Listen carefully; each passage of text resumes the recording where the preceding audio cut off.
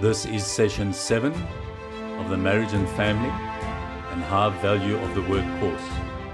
Please ensure you have your notes and a pen ready as we now continue. So if I'm not faithful to my spouse, this fruit is not going to be evident in my faithfulness to my spouse, which means I'm going to compromise my church. Is what he's saying. So that's what faithfulness is, which keeps me above reproach. So sometimes as a pastor, I wonder why the people who are coming and approaching me in a negative way. Because I'm not above reproach. I sold my wife down the river. I sold my children down the river. My goodness gracious me. How can I do such a thing? So he says, above reproach is to be faithful to his own wife. What will that translate to? You will be temperate to your wife. We teach that be temperate to the sheep. No. Your first sheep is your wife. You're not temperate to your wife and you're temperate to the sheep. You're wearing a mask. We're not a hypocrite. Okay? Faithful to his wife, what does that mean? That's the fruit. So if I'm faithful to my wife, this fruit will happen by itself. You don't try and be temperate. Try and be patient. It's the fruit of putting things in right order. You come into right order, the fruit happens. Amen. The doing follows. Yes. And so you don't pray for patience, you don't try and be patient. Yeah. It's the fruit of being faithful. Becomes the fruit. Don't try and be patient, you're going to be very frustrated. And my nearly headaches. So faithful to his wife. If you're faithful to your wife, what will happen? You'll be a temperate individual. Yeah. You will be self-controlled. You will be respectable. You will be hospitable. So I can't be hospitable to my own spouse. I was going to be hospitable to the people. There come a day when I'm inhospitable to the people, I'll be frustrated there. Because I'm not self-controlled with my spouse. That's going to eventually show its head. I can only push it down so far. It'll bring me back. It'll bring me back. Must be able to teach. So I'm not able to teach my own wife by the washing of the Word of God, which really means by setting the first example. What is it? Leadership. It's not bossing people around. It's setting the first example. That's what leadership is. People follow your example. So it's not, I'm the leader. No. That's not a leader, that's a dictator. A leader is one, as Paul says in 1 Corinthians 11 verse 1, he says, follow me as I follow Christ. I've shared this with my wife before. I said, sweetie, you do not follow me if it doesn't represent following Christ. Because I'm leading you astray. But if it's Christ, and you're following me, who are you following? Following Christ in and through me. So don't follow me in and of myself. Follow me as I follow Christ. If you're following Christ in me, which will be his word, then you're following him into a good place. At that place, be my helper. Be my support. Be my cheerleader. Be the one that gives me respect. Respect means respect my role as being the first example and honor it and get behind it. Amen. So wife desires respect. If we get there in Ephesians 5, we'll teach on that. So then he says, not given to drunkenness. Now there's two ways to teach that. It means outside of a sober mind. So if you are not self-controlled, etc., you're drunk. Drunk means you're disorientated. Then you're patient today, and then you're beating the dog the next day, and then you're kicking the cat the next day, and you're shouting and cursing at the wife the next day. That's what it means, don't be drunk. Be single-minded, be oriented. We also teach this about, because there was some infiltration of legalism in the Old Covenant. And the Bible said don't be drunk on wine. It's actually talking about the Old Covenant, which leads to debauchery. It talks about drinking of the new wine. That's actually what that's talking about. Not just the puza. It's that too, but it's something deeper than that. So he says, not given to drunkenness. In other words, you're single-minded. I'm faithful to you, I'm faithful to you, I'm faithful to you. Not I'm faithful to you, not faithful to you, I'm faithful to the church. Not faithful. No. There's no drunkenness. No person is drunk. They do good, they're bad. They do ugly, they do nice. It's confusion. The drunk person is very confused. So it says, not given to drunkenness, not violent. Yo, man. This is going to be strong. You are not violent to your wife. And not just physically, verbally as well. And if you're pastoring a church, no. You lose your marriage and family, you will lose your church. You will lose your church, my friends.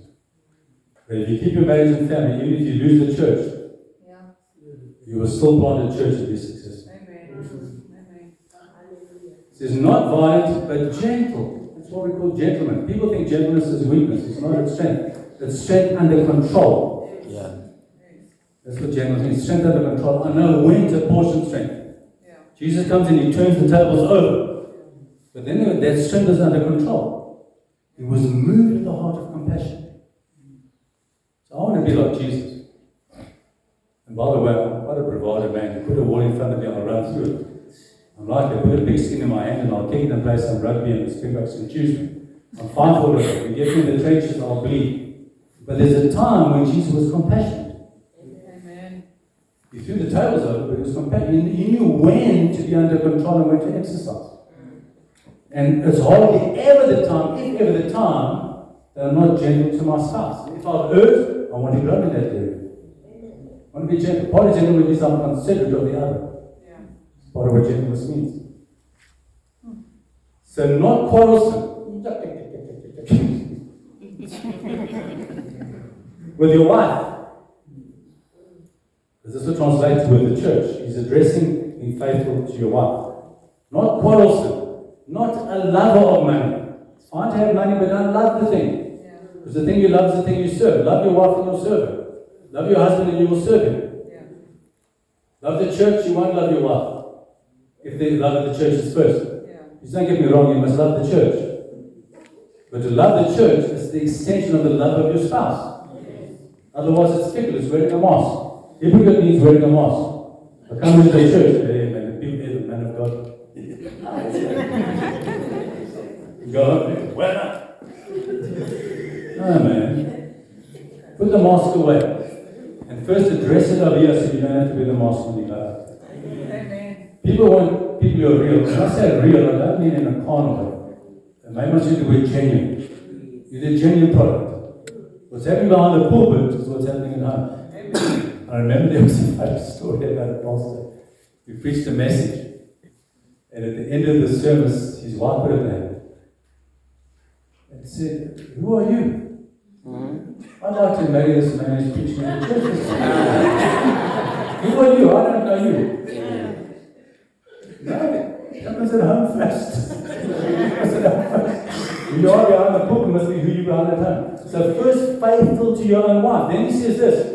You must manage, not manage means this, gentle. Manage. It's not micromanagement. It's macromanagement. It's just, there's a management, there's a steering. It's not a heavy, he's showing as easy as burden is light. It's not a heavy. You must manage your own household well. So this is why Timothy's having problems in the church now. The numbers, they're walking out the doors. The 50,000, 40,000, 35,000, 31,000, 26,000, in a humbug, out the door. And Paul is saying, Timothy, here's your problem. You're over here. Bring the church back over here. You're evangelizing.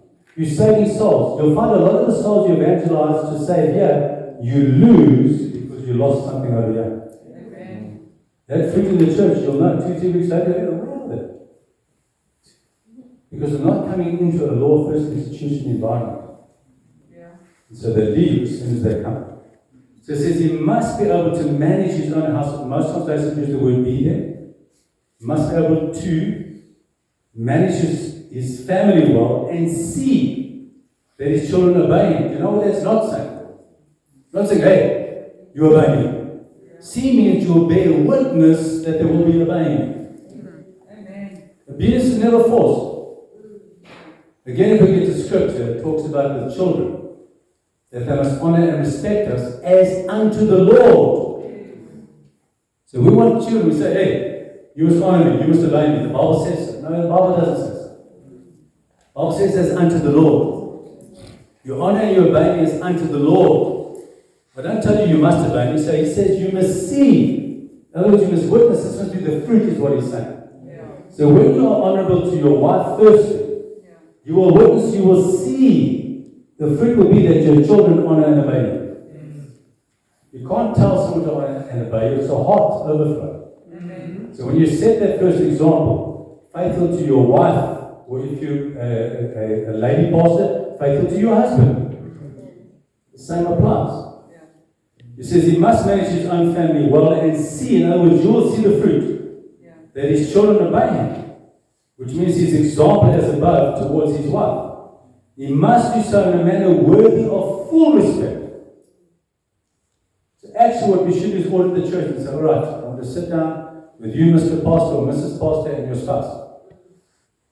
That's really what he's saying. You're releasing elders and pastors. You're not functioning in this. And now the church is falling apart. So in a sense, you want to order that. If you're pastoring a church and you've got 3 or 4 or 5 elders on your team, you must be sitting with a husband and wife. How's your marriage going? How do you do? Let's make sure. Because God works through you first. Let's make sure we put that in front. If you're running a business, come and sit here. God's opening doors for me to train into the business sector. Might do one very, very shortly. They've got about 200 members of staff, and I'm going to teach them these things. Amen. Thank God the man is Christian, is open to me sharing. Because I know why. When you walk into any company, any household, any environment, when you know God's word, you can help people by putting a finger on what the situation is. Very, very good. Very good. The word of God makes you wise. It makes you very smart. The word of God will make you look good.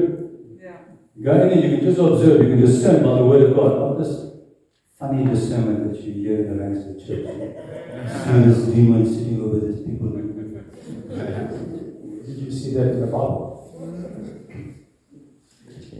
See that his children must obey him, in other words, that's the fruit. And he must do so in a manner worthy of full respect. Anyone does not know how to manage his own family, how can he take care of God's church? What he's saying is you can't. He's disqualified himself. Better he resigns, is what he's saying. That's what he's saying. So often the man is out there. I did this for a while when we planted our church. Man, I love people. I've got a heart for people. You could demand my time from me very easily. I really care for people. And that will never change. But sometimes I was compromising my marriage and my children. I thank God he pulled that back quickly. And he's taught me that that thing is most important. And that we, the body of Christ, and especially the church, as Paul was addressing Timothy, we must sink our teeth into these truths. Then he says it must not be a recent convert. We ordain people into the ministry far too quickly. I told you about my son in the car. The Bible said you become a partaker of their sins. In other words, that's coming back to affect your church. Don't ordain in a hurry. Jesus didn't do that. In Mark chapter 3, he says, he called the disciples to be, not do, to be with him. That he may send them out. And we send them out 3.5 years later. And only 3 we hear about a lot. The other 9 we don't hear too much. One of the 9 we don't hear of at all. His name was Judas. We ordain Judases sometimes. When you ordain too quickly, you're in pride, and you're ordaining pride, and pride comes before a fall. Don't be hasty in ordaining. You're going to get married? Don't be hasty in getting married. Wait your time. Some people get married, let's say, at 19, and on the rocks at 24. Some get married at 35. Wonderful marriage. If they've gone to the Word of God. It's not age related. It's word mature related. It gives a solid marriage. So it says he must, he must not be a recent convert, or he may become conceited and fall under the same judgment as the devil. A lot of people say their time doesn't allow. He must also have a good reputation with outsiders in respect of marriage. This is all in the context of marriage. So a good reputation outside is, hey, that man got a good marriage. He's faithful to his wife. He's faithful to his children. He's managing his own household well. It's a reputation that will go out and people will notice it. Amen. You'll see, I observe things. I don't judge things in a negative sense. I observe ministries that are really doing well. This is in place. You won't find any exception. I look at businesses that are doing well sustainably. Well in the broad sense of what well means. This is in place. And the good thing, when this is in place, what happens from there? They all go into heaven. Your spouse and your children are going to heaven. Praise ye the Lord. Amen. So he must manage his own household well, see that his children obey him. His example, he must not, probably in a manner worthy of respect. Then he must not be a recent convert, whose reputation